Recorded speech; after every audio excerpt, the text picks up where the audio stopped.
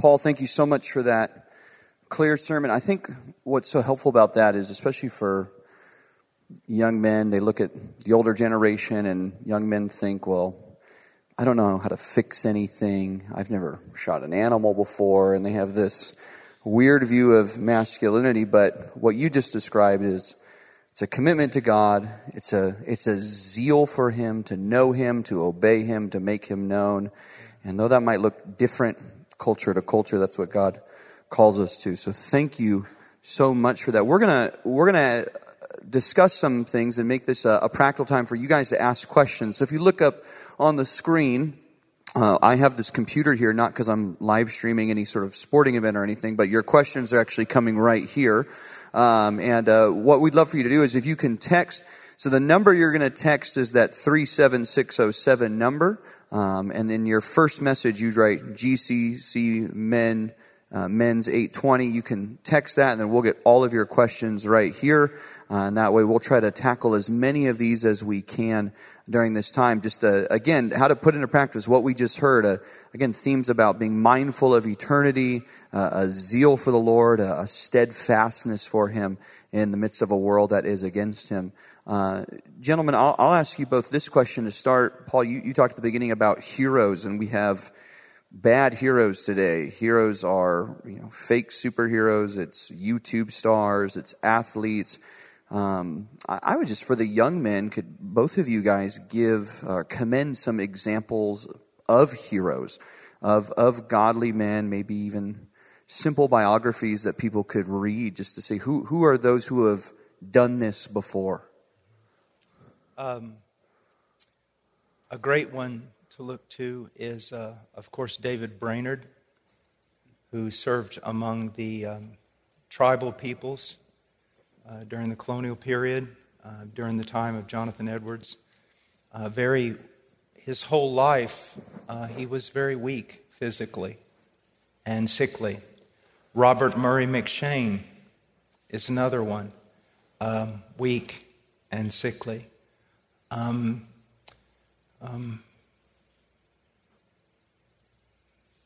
man who spent a great deal of time in prison, a man who defied kings. Yet when you read his writings,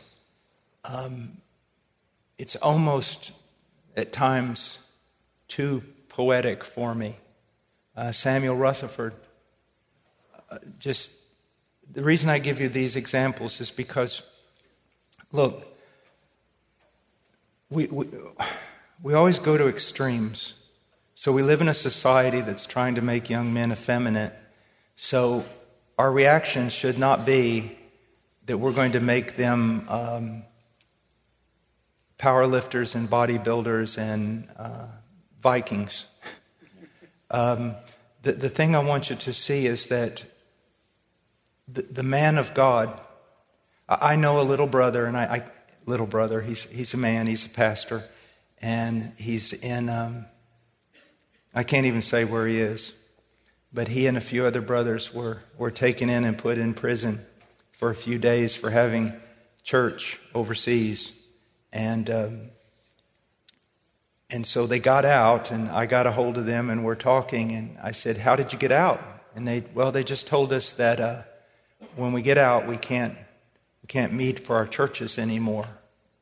And I said, "So what are you going to do?" He says, "We're going to meet for our churches." And I said, "How are you going to do it?" And he smiled in his broken English, and he goes, "We're just going to be more sneaky this time." And he doesn't weigh 90 pounds, probably soaking wet, and he struggles with anxiety, and yet he defies a world power to preach the gospel. And that, see, God always is going to use weak men, and He will make them strong in order to carry out His will. And that's what I want young men to see. Yeah, following along that same line of men who in themselves were weak, but God used them greatly. I would add to that, in terms of biographies, Adoniram Judson. Oh, yes. Wonderful biography, To the Golden Shore, yeah, by Courtney Anderson. And you see in that biography a man, Adoniram Judson, who came to faith later on in his college, or after college, actually. So he was already somewhat of a grown man already, and then the Lord quickly moved him to Burma, or Myanmar, and ministered for so many years, and then was imprisoned, and then lost a wife, and for a while wandered around the jungle, suffering from what we'd call a mental breakdown. Yeah. Never seeing much fruit up until that point. He was weak in himself. Yeah. But he served a great God. And in amazing ways, when he was brought to the end of himself, all of a sudden the Lord just starts bringing in the harvest. And there's still a massive denomination there today who would say our spiritual father is Adoniram Judson. Yeah. It's a great biography that I would recommend for young men to read. And those men still live. I mean, let me share with you some. I have a dear friend. We've been working as partners in a way for probably 15 years. And he goes into what I would consider the most dangerous country in the world to go into. And the only reason he can get into it is because he's from that country, but because he has dual PhDs from like Oxford. He's a genius. And the days before he leaves his family to go into this country, he has heaves, he throws up, he's terrified, but he goes. He goes. There's no need of courage where there is no fear. But here's a man, and I just want to keep saying that because sometimes people, equate strength with some type of John Wayne mentality, and I don't want that. It's just men who are driven by the love of Christ. Yeah, if I can piggyback off that, can we talk about risk for a little bit and your counsel on how young men should approach the concept of risk? Yeah. We live in a world, especially we've seen it this last 18 months, that is absolutely terrified of its own shadow, won't go outside the house. We know of people who, for 12, 14 months, have just stayed indoors. Young men. Mm-hmm. And they're just afraid. Yeah. So address young men here, address all of us about the reality of risk and how we as Christian men should look at risk in terms of the risks that being Christian has to our own well-being, to our popularity, to our health. Yeah. So talk about that. Here's the thing. If I give you a few principles to deal with risk, I'm dealing with a symptom, and I'm not dealing with the core problem. And this is going to sound so clichéic, but it's just true, young men. Almost every time someone asks me a question about a certain problem or something, it's almost always the same answer. When you talk about risk, you're going to have people on two extremes, usually on two extremes. People who are just terrified of nothing and are imprisoned by that fear. And then you have people who want to take risk out of pride and out of some sort of, they want to demonstrate, some extraordinary type of radical Christianity. And both of those are wrong. What you need to do is do something that will not only enable you to deal with risk, but to deal with everything, and that is cultivate the mind of Christ. A young person who will give themselves to saturating, that's the best word I can come up with, saturating their life in the Word of God over time, then in every circumstance they will be able to navigate through that with the wisdom of God's Word. And that is what is so necessary. I see people who, from the very beginning, the moment this whole thing hit, they wanted to defy the government. When it was wise for the first few weeks to sit there and go, what's going on? A wise man would say, what is really going on? And not jump out and just be radical for radical's sake. But then there were the others who weren't able to either didn't care about the information or weren't able to literally, based on the information, make biblical decisions. And all of that can only be cured by spiritual maturity. And spiritual maturity is, again, the Word of God. You know, I love little tidbits here and there, either in a short conversation or in listening to sermons by Dr. MacArthur, is all the stuff that goes on here is phenomenal. I was at a Bible study last night somewhere in South LA, just that springs up, these fruit everywhere. It's not the result of strategies or anything. It's the result of men here who are devoted to teaching God's people God's Word, and that takes care of everything. It's the same way with this risk factor. You need to be in the Word. Your mind is going to be conformed to something. You can't escape that. So is it going to be conformed to the wisdom of God through His Word, or is it going to be conformed to this irrational age? Young people, let me say something really quick, and this is so important for you to understand. Many years ago, when I graduated from seminary, a friend of mine from Canada gave me a book, and it was on logic, because I happen to like logic and things like that. And so I read the first chapter 3 times, and I thought, I understand the terminology, that's very important, but it was the most difficult kind of logic work I'd ever worked on. And I went in the kitchen to get me some milk, and I came out, and I just happened to notice the cover. I hadn't really noticed it. And it was kind of an ink sketching on the cover, and it looked like a headmaster standing over children that looked to be like 9 years old. And so I was looking at that, and I was like, what is that doing on this book? And I read the preface and found out that that was the logic primer for grade school children in the colonial period. We are dumb. We're just dumb.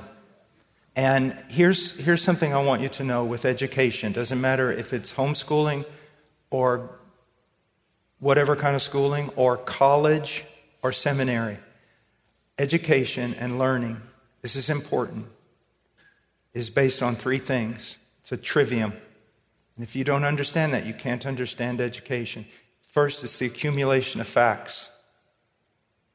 Now, that deals with mathematics, that deals with history, biology, and the Bible.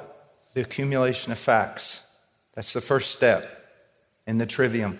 The second is this, logic. The ability, based on those facts, to form a comprehensive, non-contradictory view of whatever discipline you're studying. And then third is rhetoric, the ability to argue your point based upon the facts that have been put together logically and in a non-contradictory manner. In your culture, young people, you have no facts, you've never been taught logic, and all you know how to do is write something really stupid on the internet. And that's just true. And so, now, why does the devil do this? Why? He's not really concerned with calculus or the philosophy of math or even so much history. He wants this type of thinking removed, because then men become such Neanderthals, they can't study the Bible and accumulate the facts through exegetical work. Then they can't take those facts and put them in a non-contradictory manner, and then they can't preach that truth. And so we, young people, we have to, and fathers, listen to me. This whole thing has to be rebuilt from the beginning, from the foundation. You can't put a Band-Aid on it anymore. Everything is wrong. But the Word of God can lead us out of this mess. Good. Brad, you talked about risk, and you keep going back, Paul, to knowing the Word and knowing the Lord. And I thought of Romans 8:38. Young people don't want to risk shame from society, and yet have a high view of God. You realize, I said Romans, I meant Mark 8:38. You risk the shame from the Lord, and that you want to run from that the more you know Him, you know His Word. Here'd be the question I asked to both of you. how do you develop for a young person? I'm getting a lot of questions about developing devotional habits, developing time in the Word. And, working with high school students, all of their homework is on a device. Everything is interactive. Everything is sensory overload. All of their entertainment is quick. It is meant for a stupider generation. It is to entertain. We don't hold our attention spans longer. And so now you come to something like this. It's black and white, and it's hard to understand. And you start a Bible reading plan, and once you get to Leviticus, you're ready to die, kind of thing. And so, how do you help these young men to see this as what the Psalms call a treasure and a delight? And even how can dads help young men understand the practices of being in this book and how to delight in this book? Yeah. The first thing that you have to realize is when you see someone who seems to be given to prayer and the study of God's Word, don't buy into the lie that they do that because it's easy for them, that they have a special gift. When I woke up from whatever I was, coma or whatever I was in after my heart attack, and one of the first things I noticed was the pain was unbelievable. They had pounded me with that machine so many times that it felt like all my ribs were broke. And to breathe, I wanted to scream every time I inhaled. It was horrible to breathe. But what's the option? Die. And that's where you've got to come to that point. I read 3 chapters this morning, and I read in Spanish. I read out of my Spanish Bible. I read 3 chapters. I have a discipline of 3 chapters in this before I go do my studies. But just devotional reading with the Lord. And I can't tell you how many times I had to repeat a paragraph. Because I read it and it was like, what did I just read? Still today, it's a fight. It is a fight. Everything in my life is a fight. But the option is die. And that's what you have to see, young man. You have to cultivate discipline. You have to create it. I remember when I was learning martial arts, and I thought I was going to, just go in the first day and get to punch somebody or something. And they made me stand in a certain way. I don't know for how long. And then they made me move my hand the same way every time. And it was just getting boring. Been there for months. And then one day I walked in and the professor or whatever, all of a sudden I saw a punch come straight at me. I mean, out of nowhere. I didn't even have my gi on. And as a punch just flew across my face. And I remember cross-blocking like that. And I went, wow, that was pretty cool. And the thing is it's developing discipline. But the real issue is you haven't come to the point where you truly believe, if I don't consume this book and I don't learn to pray, I'm going to die. And you will. Yeah, if I can add to that as well. We communicate sometimes the idea that, fully supporting what you just said, Paul, but the idea too that the Bible is just boring, the Bible is hard.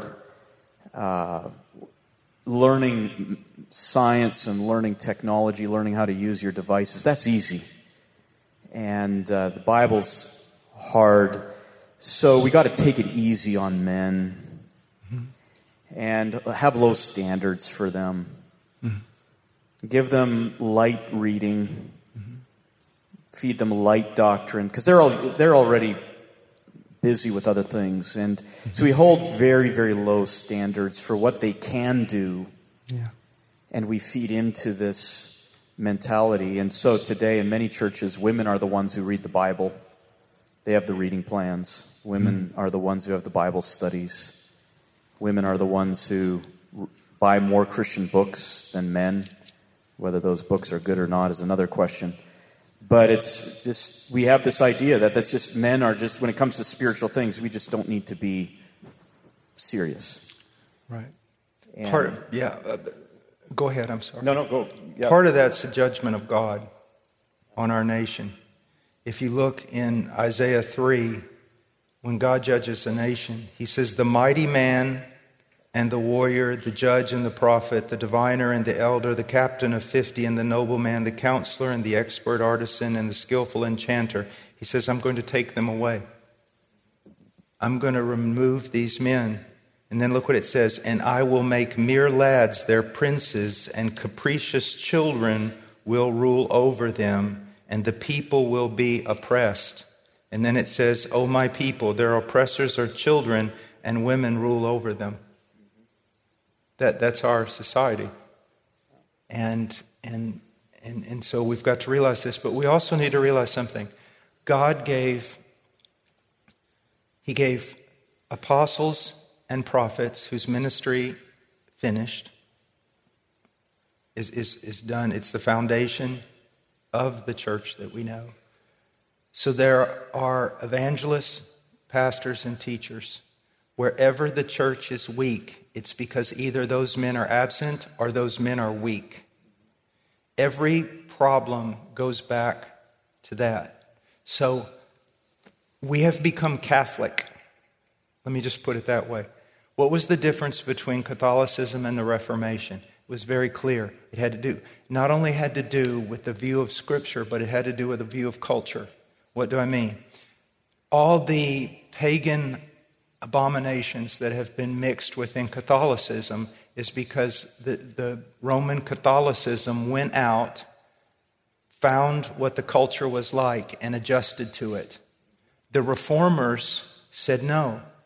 The Word of God is immutable, infallible, global.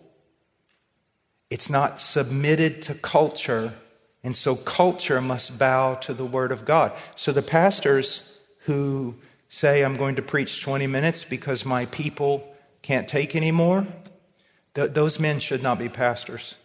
They have the spirituality of a chair. They should not be pastors. And then look, many people send their children to public school for 5 days a week, 8 hours a day. They're being taught every anti-Christian doctrine that they could possibly be taught. And then you take them to Sunday school for 40 minutes where they paint pictures of giraffes sticking their heads out of Noah's Ark, and you're wondering why they can't stand. Or we have youth groups that are basically babysitting. And guys, it's like, this is not, like a friend of mine says, this is not rocket surgery. He combines the two things. I mean, we really just need to look at what we're doing. And I mean, children, if you could read some of the testimonies of children who were dealing with conversion at 5 years old in the colonial period, you'd be shocked. They have more theology than most professors. Yeah, our problem is we treat 20-year-olds and 30-year-olds like 5-year-olds. Yes. And we believe that they can only read as much as a 5-year-old, and so we have to give them pablum and really, really easy reading plans and so on. And we just got to stop that. Yeah. Treat them like men. And then segregated education. In part, that can be good. But to build a whole system of segregated education. So just look at this for a moment. What do we hear all the time? The church never believed this, but now it does.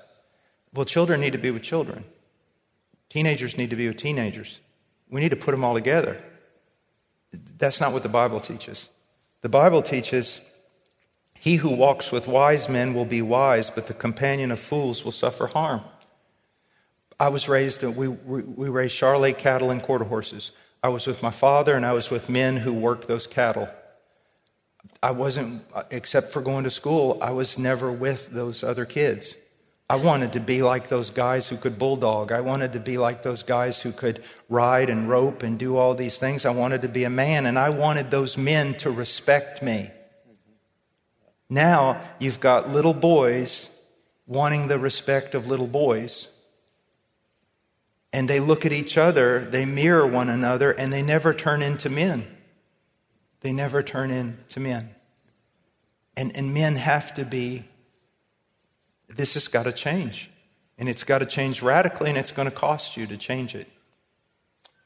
remember one year at a Shepherd's Conference on that note of, emulating older men. I remember one of the men that was up here on a panel referred to a survey about students who left the faith after high school, and those surveys have some value, not always to be taken at face value.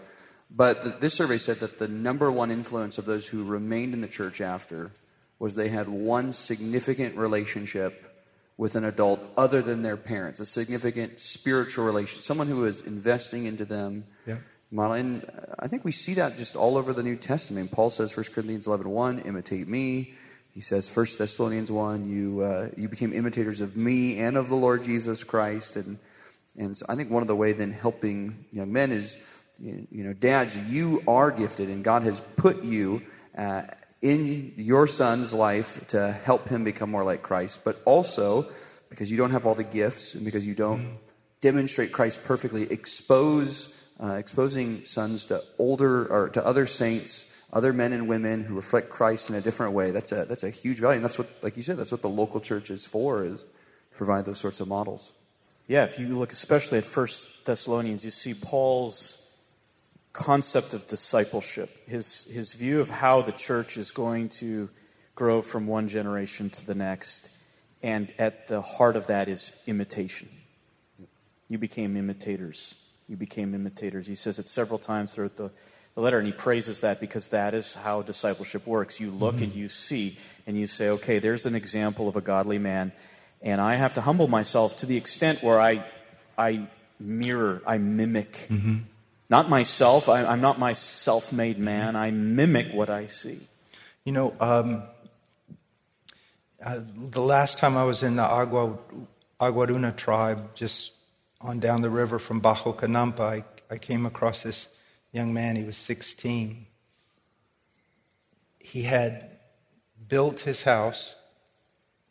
He had his garden. He could hunt.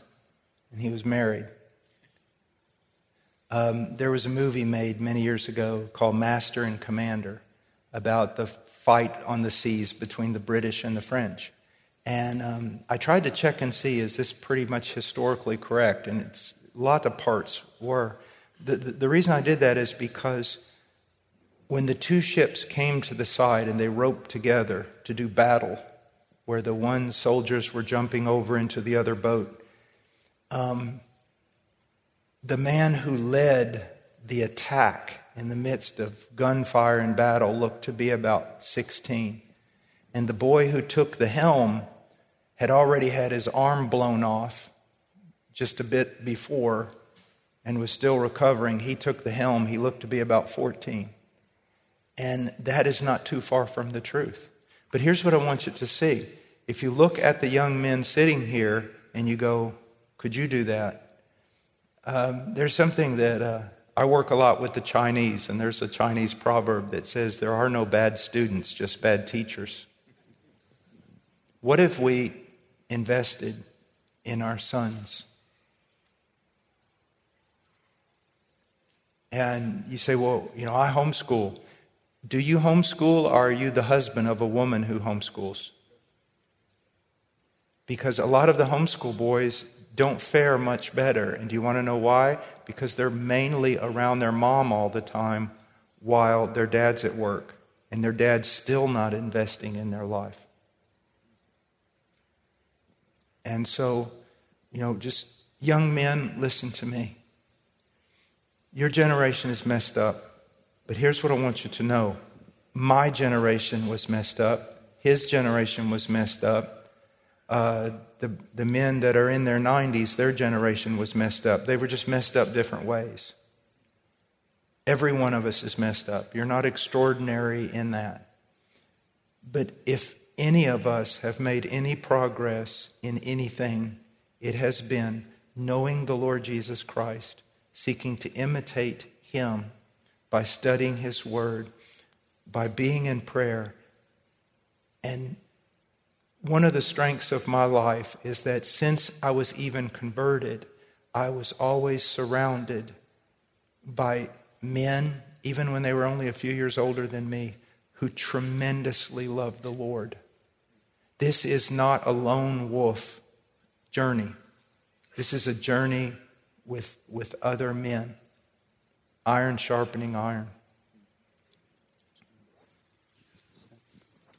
Yeah, if you are living lone wolf, if you don't have someone else that you're having serious spiritual conversations, one of the questions we got to ask is, what does discipleship look like? And it doesn't always look like an hour every single week at Starbucks just talking about things. It's life on life. It's talking to, it's having people that know how to be praying for you, that you're learning from, that you're asking questions, that you're emulating them, and that you also are investing into others as well. So make sure that it's not just you in isolation.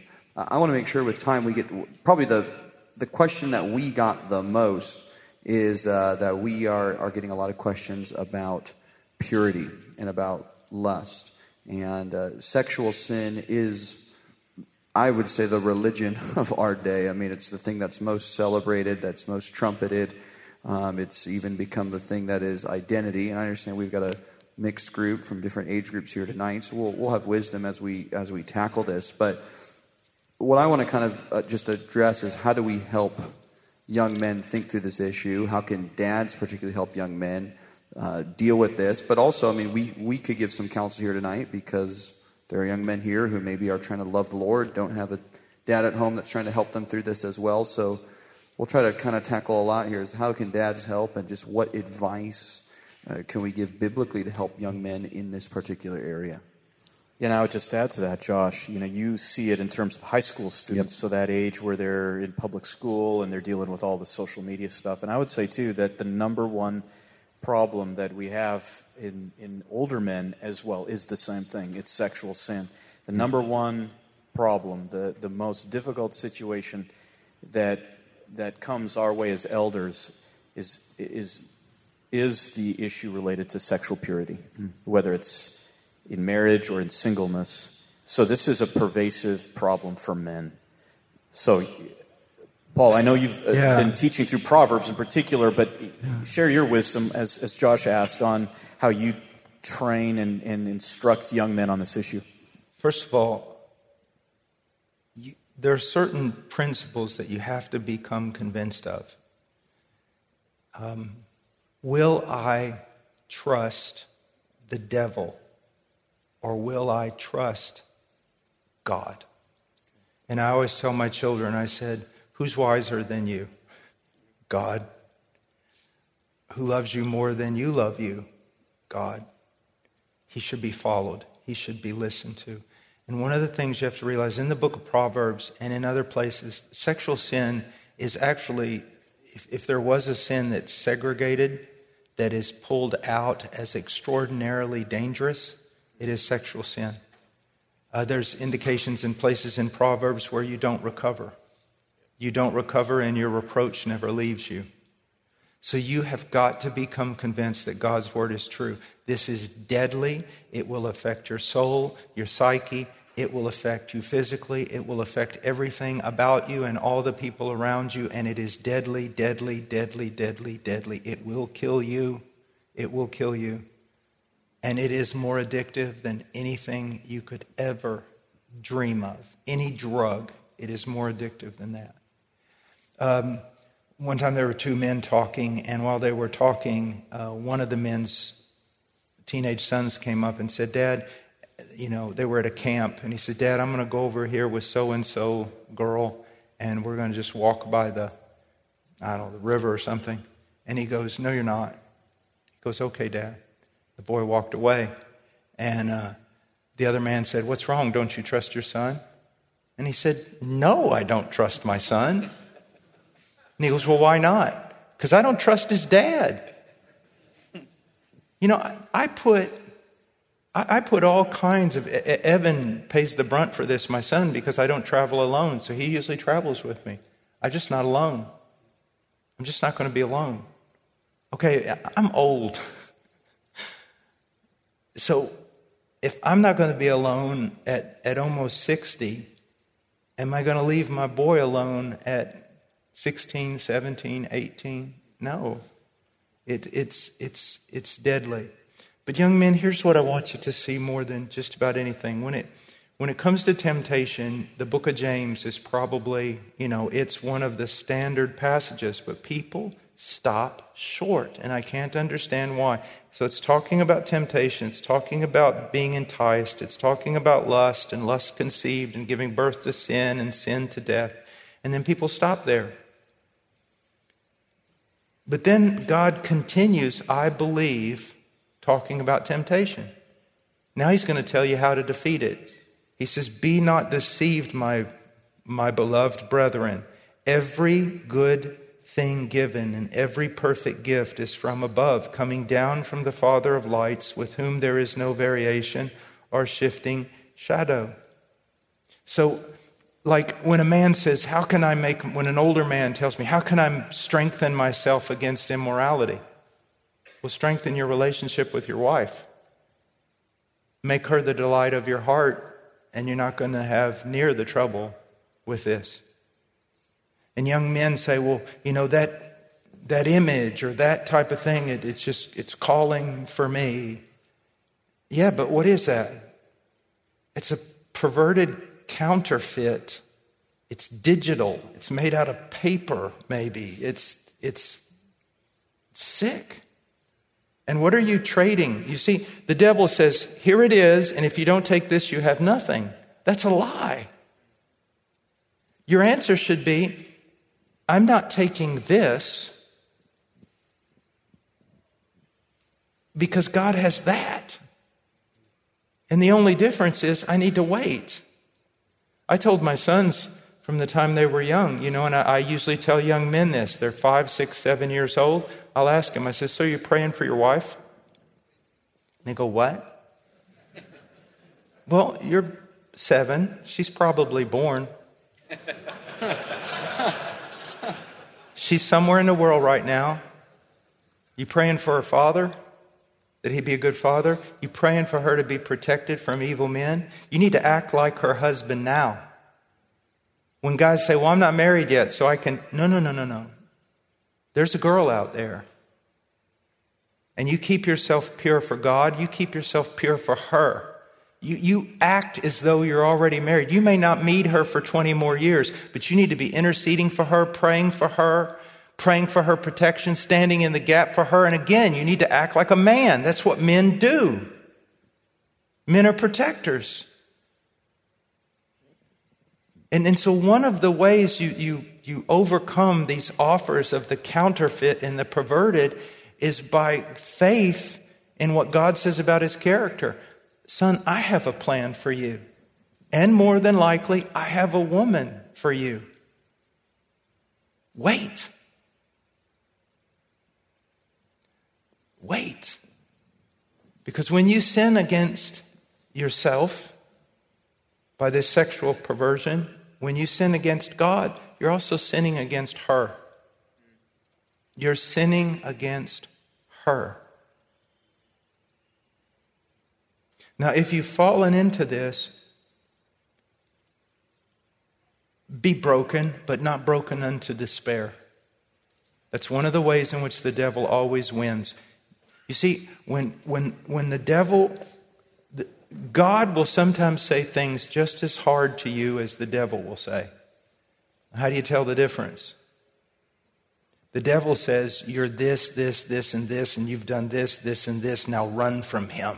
He doesn't want you. You're sick, you're broken, you're wrong, you're cast out. What does God say? God may speak to you even more harder than the devil. But he always ends with, now return. My mercies are new every morning. Return to me. Return to me. And that's what you need to do.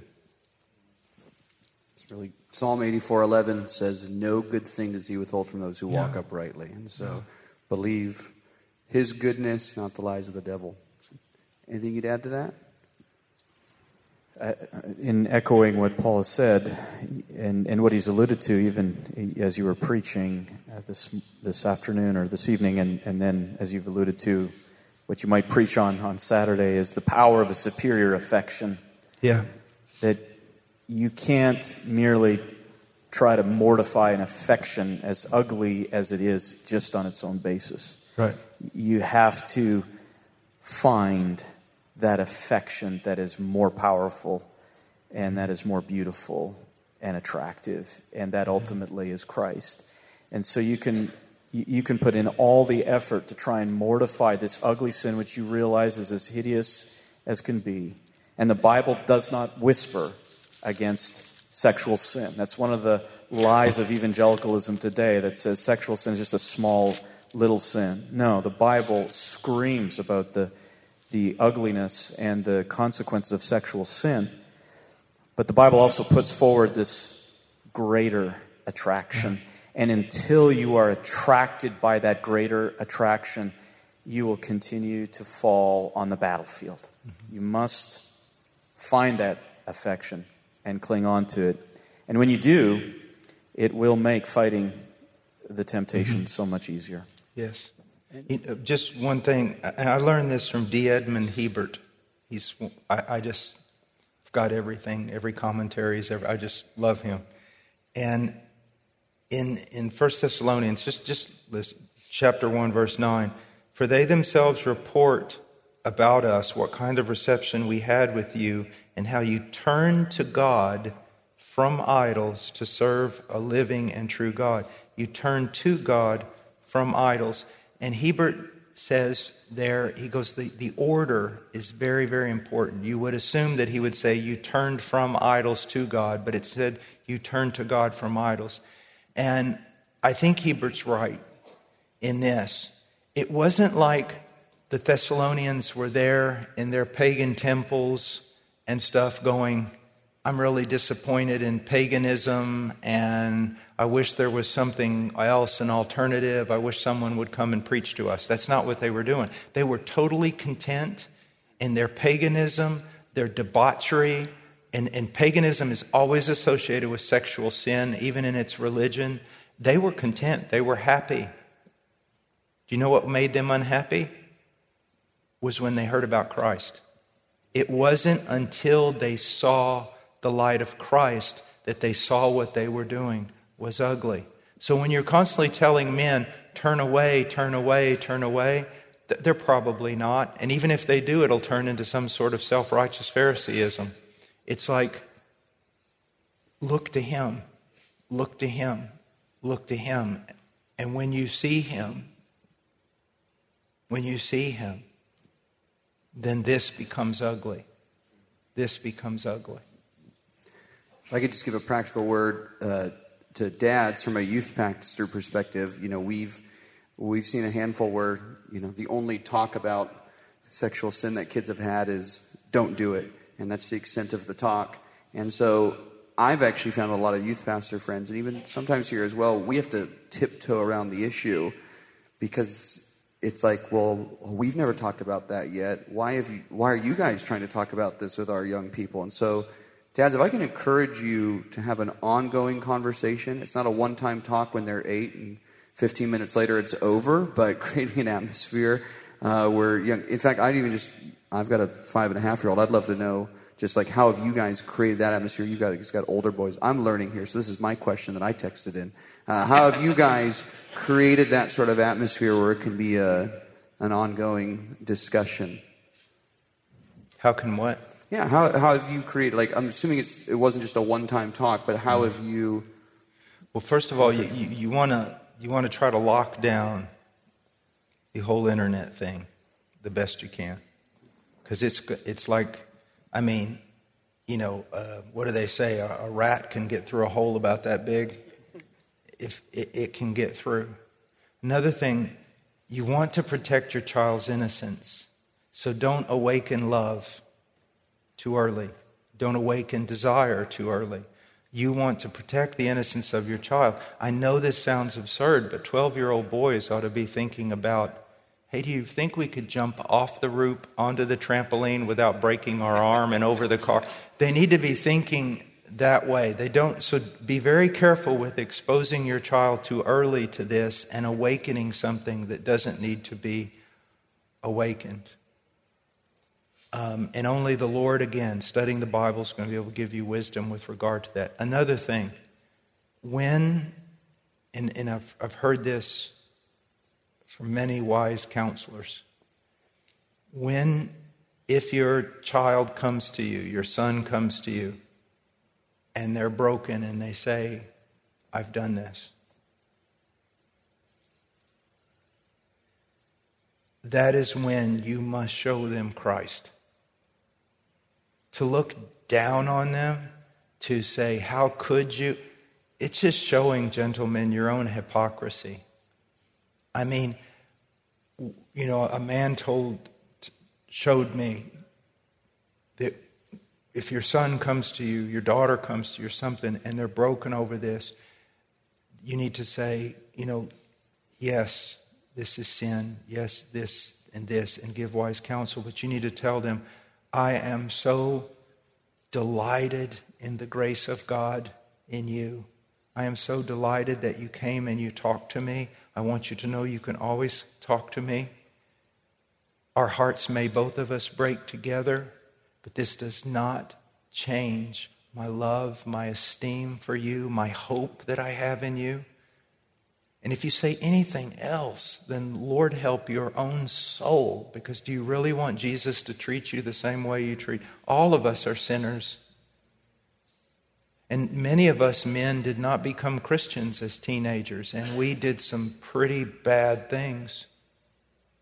So make sure that your child knows that Dad's not going to go on a tirade, judge them and think, you see a child that already the conviction of the Holy Spirit and they feel horrible about what they've done. They don't need you heaping on that.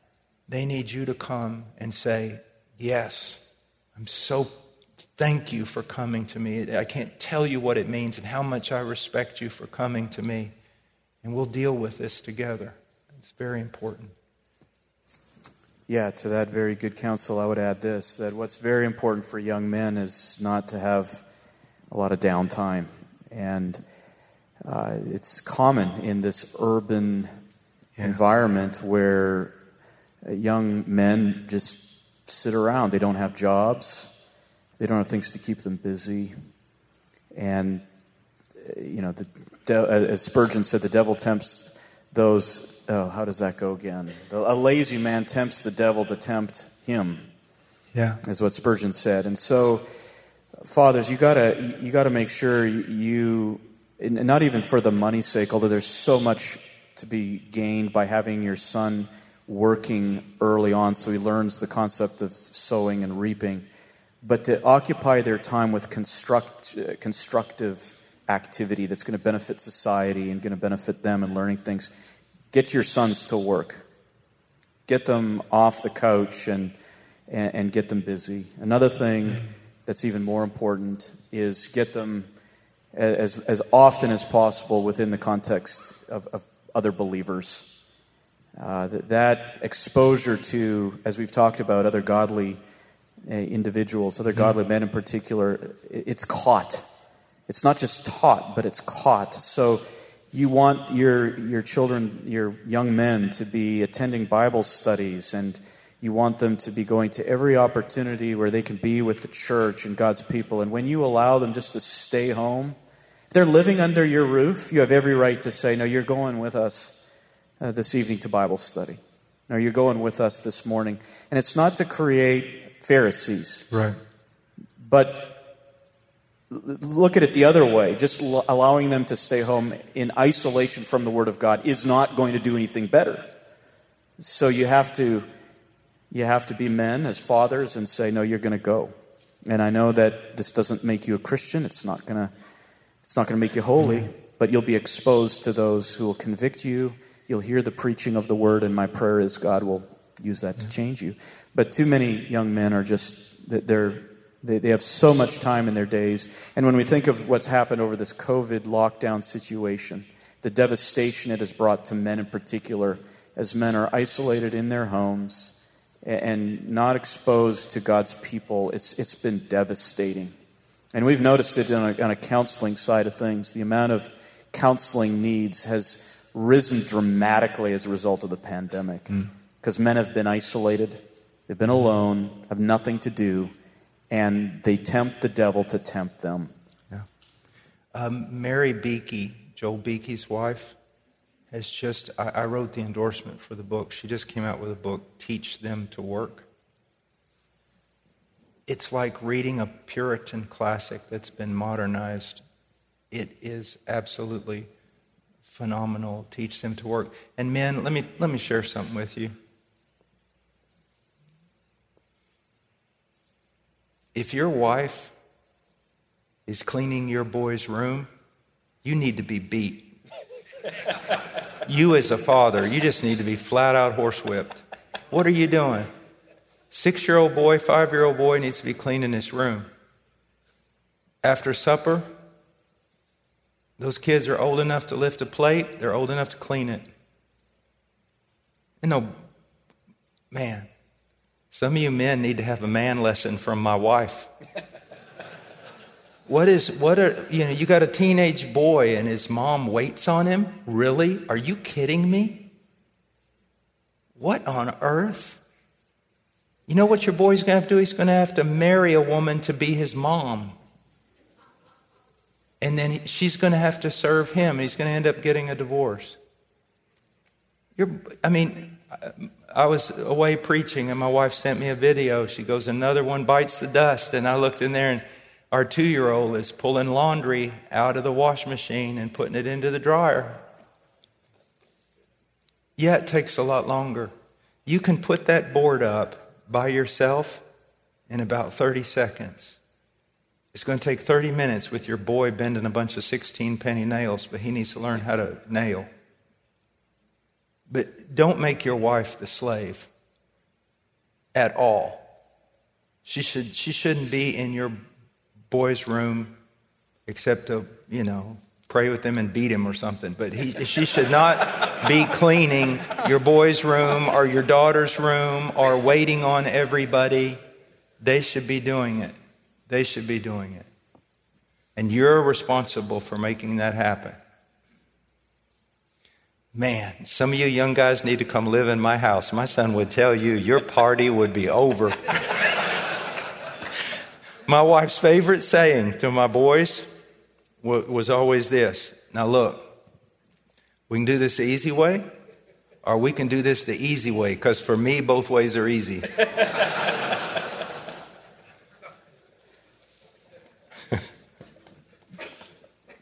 good stuff.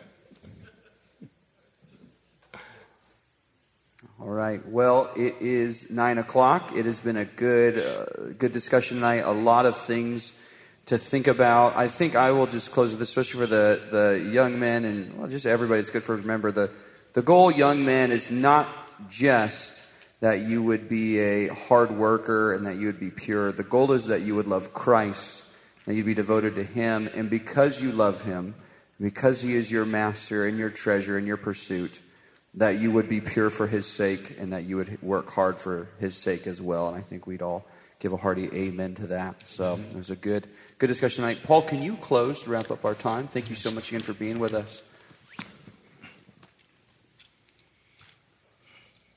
Well, Father,